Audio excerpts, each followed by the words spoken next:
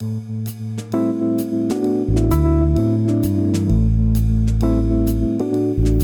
to another episode of Improv Exchange with Leander Young, where we dig into conversations with seasoned musicians to discuss their life, art, and the faith of jazz as they see it. In this episode, we interview a composer and educator from Boise, Iowa, Brent Vaartstra.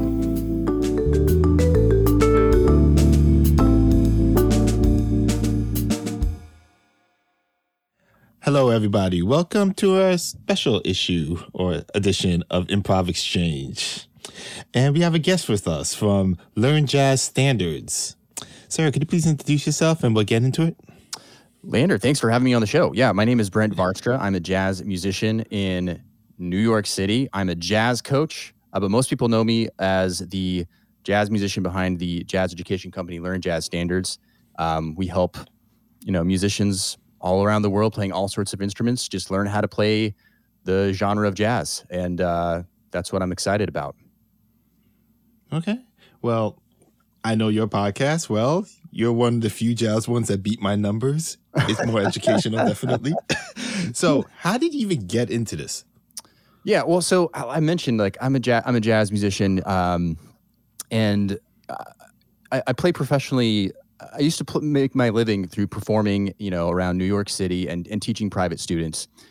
And I kind of just got into this. Learn Jazz Standards kind of started as a blog, really, just here's a place to learn jazz standards, right? I was learning a ton of jazz standards back in college, and that's kind of when this all kind of started out.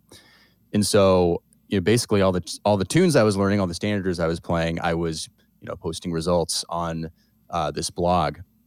And the concept of making a living off of a blog was very foreign to me, but I had some friends that were doing it essentially. And so I was just kind of lucky as a musician, right? We're always looking for revenue streams, and, some of us do it a lot through performance. I know a lot of the guests on your podcast, performance is the big one, right? I think I saw Jeremy Pelt on your podcast, right? So, people Jeremy's the man. People like that, right? And then there's teaching, right? There's teaching private students. A lot of people do that, or there's some people that go the route of, teaching high school band or whatever have you, right? So for me, this became a revenue stream of, can I teach music online, right? Can I worry less about looking at my calendar and the blank spots, or if the student canceled on me or something like that, and worrying about paying the bills. And so it was just something that I invested in over time, working on creating an online presence. You mentioned I have a podcast. We started that in 2016. We have a YouTube channel, and we have a membership. That's and courses. That's what we sell as a company.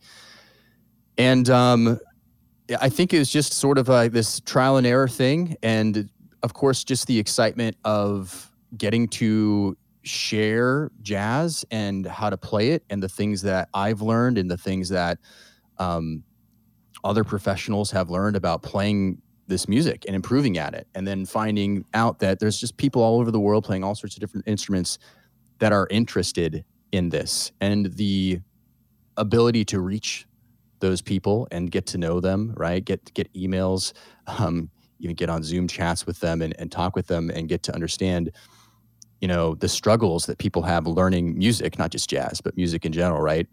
That's kind of what I just sort of, I don't want to say I fell into it, but it's just kind of something that opened up something I never thought about as far as being a musician. And now that's how I make my living, is teaching jazz online. Okay. Nothing wrong with that, man. I mean, I tell people all the time, not everyone's meant for the stage. Before I forget, though, to ask, where did you go to university? Yeah, so I went to two schools. I studied for 1 year out in Seattle at a college called Cornish College of the Arts. And I got my degree at City College of New York up in Harlem. John Patitucci was artist in residence at the time. A lot of other great teachers up there. And as like when you study in New York, you also have your pick of the all the amazing jazz musicians. So I studied a little bit with Peter Bernstein. I'm a jazz guitarist, by the way, for those who don't know. started with Peter Bernstein a bit, the late Vic Juris, Steve Cardenas. Anyways, it's just that's where the real education is, right? Just getting to play with other musicians around, and but college was good too, you know. Yeah.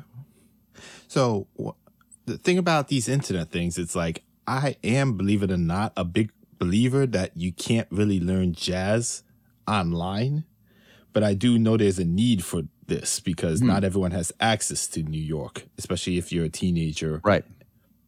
So what makes yours stand out more to, tell me why I should use your program. Well, I don't want to sell anyone on using my program.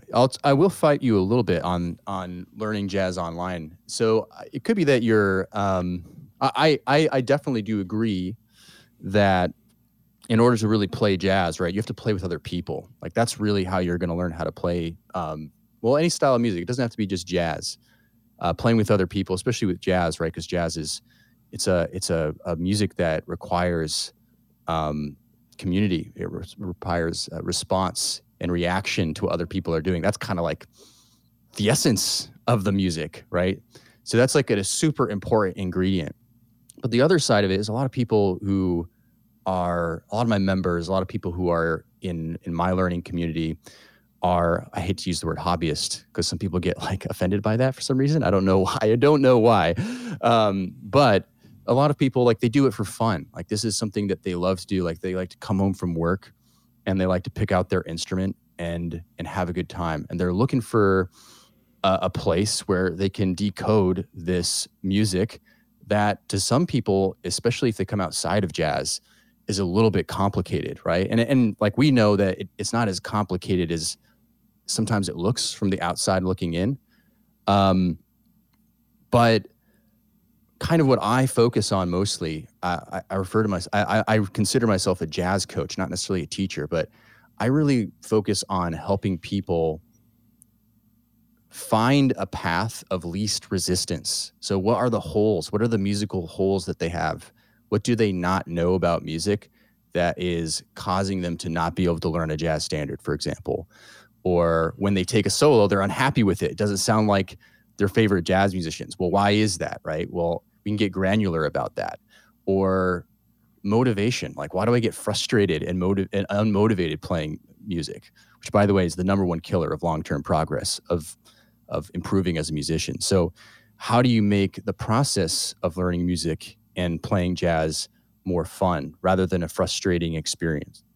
So that's really kind of what I focus on, whether it be on my podcast or YouTube channel, certainly in our membership and on our courses in our membership. Okay. Can't really say much on that. So what about someone like me, percussionist? Yeah. Do you have anything that works for us? Yeah. I'm very sad to say that the only instrument we don't serve at Learn Jazz Standards is drums. That's always the problem. Oh, I know. It breaks my heart. It's crazy. So I'll say this, like, we have a crazy task that we do. So all of our courses, or the main thing that we do in our Inner Circle membership, is we learn one new jazz standard a month. So because we serve all these different instruments, like our composer who's composing our etudes or our exercises, like, we have to compose everything to be in a certain range, right? So that it doesn't go over someone else's range. And we transpose everything for C, B flat, E flat, and then bass clef. So sometimes I'm like, I wish I just did a jazz guitar membership, where I could just, but we keep it in C. Yeah, keep it all in C, keep it like, the ranges. But anyways, we've been doing this for like, I don't know, 8 years doing this kind of stuff. So we can do it now, or we know how to do it. We have systems and processes for doing it, and rules for composing and all that stuff. All that to say, expanding to drums is just something we've never done, because it's almost like, it's a bridge too far, right? And the content for drummers is just, it's a lot. Well, it still shares a lot of the same elements, right, of improvisation and what you need to do and all that stuff. Like, none of those core tenets are different, but as far as like the content for someone to practice, which is essentially what we offer, right? We offer content for people to practice in a controlled environment, where they can feel like they're actually improving every month, not just here's a huge book. I mean, I've written books for Hal Leonard, like they're great, right? But they're like thick, and you're like, how often are you using them all the time, right? So, that's anyways, that's the challenge. I regret to say we don't have anything for drummers. It makes me sad to say that. That's cool. Okay, so what is the biggest struggle besides percussionist drummers that you actually face on this? Biggest struggle as far as what the students face or what I face? You as the teacher. Oh, got you. I think that's an interesting question. No one's ever asked me it that way. I think the biggest challenge is how do you help a lot of people get results? Because we have like over 1,900 members and even more people that take our courses. And everybody, and this is the challenge, and maybe this is another element that learning online can't provide you, just to kind of play at what you had said earlier a bit, which is when you're working with a private teacher, right, you're able to get very individualized feedback on where you struggle and what specifically that you need to do, right? There's obviously general things that we all need to do to improve as musicians or jazz musicians, right? But it's kind of like when you go to like a specialist, right? Like you go to the doctor and they refer you to a specialist, and that specialist is looking at a very specific problem that you may have. Okay, you're dragging a little bit, or you have this inability to play longer flowing eighth note lines. Like, why is that? Like, how can we fix that? How can we help you play better bebop language? How can we help you outline the chord changes better? Things like this. And having that private teacher who's able to like really pinpoint that for you and give you that individualized direction, like that specialist, that's something that can be difficult to do online, right? It's when you're dealing with a lot of different people playing a lot of different instruments. So the way we kind of attack that is we really focus a lot on practicing and self-auditing your playing. So in the context of our membership, self-auditing is super important. Coming up with we have systems to help musicians analyze their playing or get support from our team, but analyze their playing and start to understand where the deficiencies are. Also to understand where the things they're actually really good at are. Because there's certain things that you're actually doing really well in your playing, and oftentimes we don't think about those things. We just like to go to the things that we're not good at. But actually the things that we're really good at already it's like what the wine's in the barrel, it just needs to age. So actually the things that we're already good at or playing, we want to double down on those things. It could be like you listen back to a solo of yours and you hear just one tiny phrase that gave you a good feeling, right? And so what is that? Why did that sound good? What about it makes it so unique or special, or how can I do more of that, right? So when you start auditing your playing, and that's something that we really focus on, then you can start giving I would almost say like a better tool. What's the quote? If you give, I'm gonna butcher this. Maybe you can help me. You give someone a fish, but you teach them to fish. You teach them how to fish forever. Yeah. Yeah. They feed themselves forever. Exactly. Yeah. So I like to, for those our members and those who come into my community, I want to teach them how to fish, right? I want to teach them how to teach themselves, right? I want to give them all the tools that they need to succeed, but I want them to audit themselves. What happens if they're delusional? If they think they're good, but they're not? Yes. Oh, there's only one person I can think of he's actually not really delusional. He's just not afraid to make mistakes, which I think is a good thing. Most of the time I find with musicians, I wonder if you can relate to this, Leander. Musicians are very self-deprecating. They tend not to give them, unless they're like a really great player, hot shot touring the world, right? And even then, some of my teachers I study with, were so down on their playing, and they're like my heroes. I'm like, what's going on? So I don't usually find that's the biggest problem in my community. There's a few people who don't sound, I don't want to say they don't sound good. They're improving, and they boldly put themselves out there, right? And try to do things they can't do yet. And it's kind of at that point where you just have to, not necessarily say don't do that, right? Because in some sense, when we're talking about jazz or music, a lot of it's trial and error, right? Trying to figure out what's working, what's not working. So it's not saying don't do that, but it's more like that's where the jazz coach comes in and says, hey, listen, you're still not playing the chord changes, right? We talked about this before.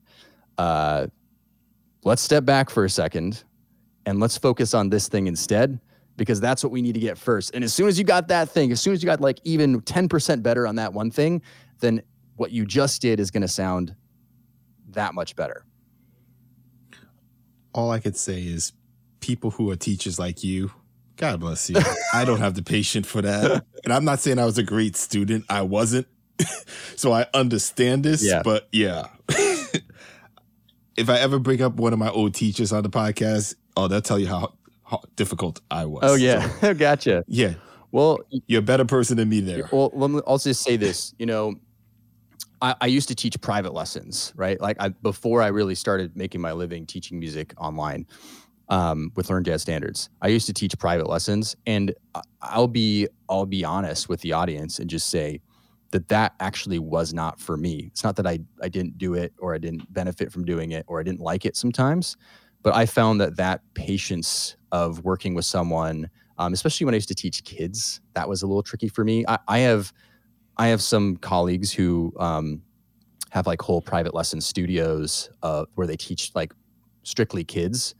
And like that, when I was teaching kids, that was very difficult for me to have patience or just to even understand how to teach someone like that. Because like you have to think about teaching in a totally different way than adult learners, which is like primarily who is in my audience is our adults, like 50 years old and up. Really, is like the main people in there, right? They're completely different kind of people you have to teach. Versus kids are like you have to think of it more as a game. Like you can't. I remember like one of the first. When I was in like high school, I started teaching students, and I used to think about it the same way. I was a very driven and motivated person. Like I loved to practice. I practiced like 5 hours a day. I was like that person for a while. And so I would always like a student would come in and I would teach them how to play like their G and their D chord. Right. And so then next week they'd come back and they didn't practice. And so they still didn't know their G or D chord. So I would just go like, well, fine, we're not going to move on until you get your G or D chord. Like months go by and maybe they got it, right? And they're wasting their parents' money. And so I used to think like, oh, they're wasting their parents' money. Like these students aren't like, this is frustrating. But then what I realized years later, especially after like talking with a lot of friends that do it really well, is you have to treat learning music completely different. Like you have to like stimulate quick wins all the time for kids so that they're feeling like they're improving all the time. And actually now in my teaching, when people sign up for my membership, for example, we really focus on that. We really focus on the psychology of learning so that immediately you're like, wow, I just learned the first 4 bars of a melody by ear, and I've never done that before. And so you immediately start getting these quick wins. So I've actually, through the frustration that like you're expressing, I've actually learned how to become a better teacher of that way, of just failing at being a teacher, honestly. Okay. Man, like I said, you guys are better than me on that. And I trust me, I fully understand the need for teachers because that keeps the music going. Yeah. Because they have to understand the weird stuff we play.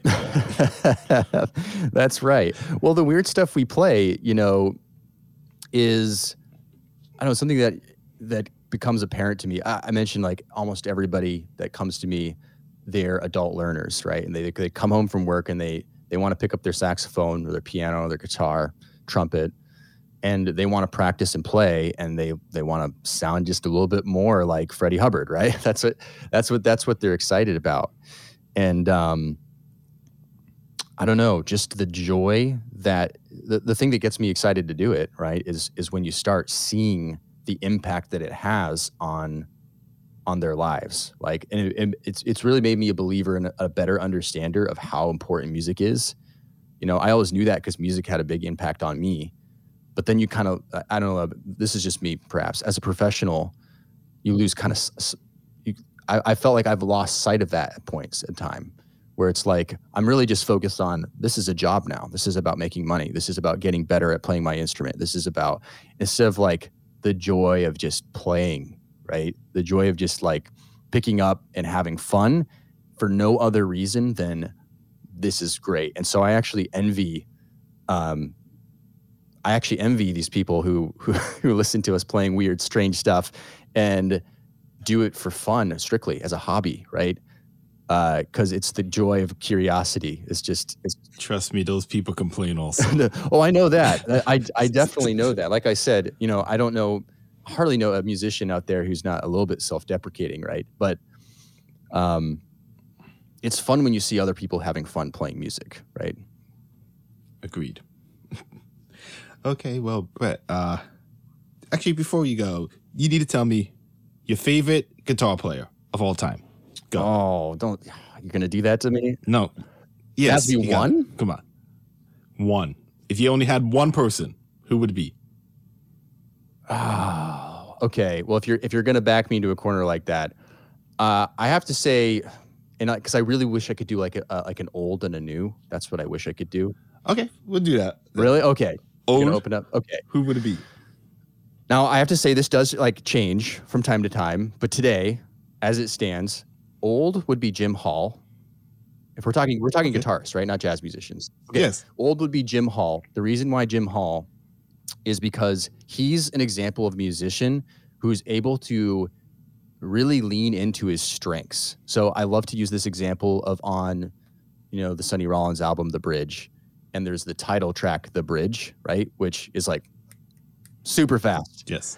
And so Sonny Rollins comes out of the gate and he's like, like he's like, just cruising, like sailing over top of those changes. Sonny Rollins sounding as good as Sonny Rollins always does, right? And then it comes up for Jim Hall's turn.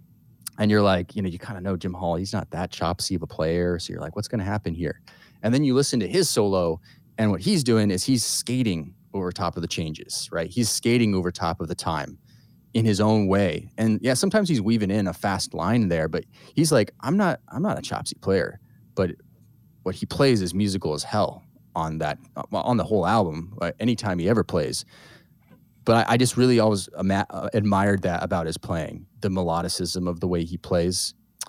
So yeah, Jim Hall is the old. The new I have to say is Peter Bernstein. I love Peter Bernstein. I like his style. I like the way he plays. He's one of those musicians where I try not to listen to him because if I do listen to him too much, you're going to start copying. I'll start sounding too much like him. He's like one of those players for me. And I got to study with him a little bit at one point in time. And then whenever my wife and I can get a babysitter for our kid and sneak off to, Smalls or something, usually he's involved, or the Vanguard. So usually he's involved. And so, yeah, I'm a big fan. I like his playing. Okay, man. Well, I'm not going to push you too hard with the other instruments. Okay. I would answer more, but it's up to you. Really? Okay. One trumpet player. Trumpet player. One. Okay. Clifford Brown. That's easy. Saxophone. It has to be Coltrane. Okay. No. Right now it's Hank Mobley. Okay. Yeah. Trombone. I don't really have a strong opinion on trombone. Oh, you don't like that instrument? No, I just don't have like a. No, I like it. It just I don't know, Curtis Fuller. I don't know. It just there's not one where I'm like, oh, I really love this particular trombone player a lot. Fair. Hit me with put me on the spot again. See if I fail. Keys. Wynton Kelly. Okay. Bass. That's another Paul. No. Yeah, I think just Paul Chambers. But again, that's another one where I'm like, I like a lot of bass players, but it's just kind of like, that's the kind of jazz I like listening to. I like listening to that really, like hard bop stuff, like and bebop stuff. So he's on everything. So you get used to his playing, right?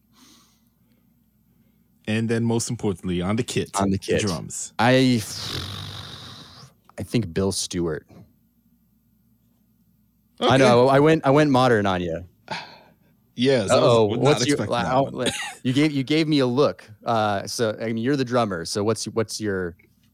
No, he's good. It's just that I wasn't guessing that coming from you. Gotcha. Anyone who listens to my show knows my top drummer. Which is who? Buddy Rich. Even though I had guests that played with him and said a whole bunch of stuff about Buddy Rich. Yeah. Gotcha. Yeah. Okay. Well, could you tell the people how to reach you, where to find your stuff, etc.? Oh, yeah, absolutely. Thanks for the opportunity, by the way, Leander. Appreciate it. Yeah, learnjazzstandards.com is our website. And then we also have a podcast if you're someone who's listening and you're just interested in learning how to play jazz and improvise and all that stuff, and you play any instrument, unfortunately, except for the drums, then go check out the Learn Jazz Standards podcast. Yeah, we're on episode 400. What are we? 410? No, 411? 412. Nice. So it's been around for a while. Okay. Well, everyone, this is Leander from Improv Exchange. Thank you. Have a good day.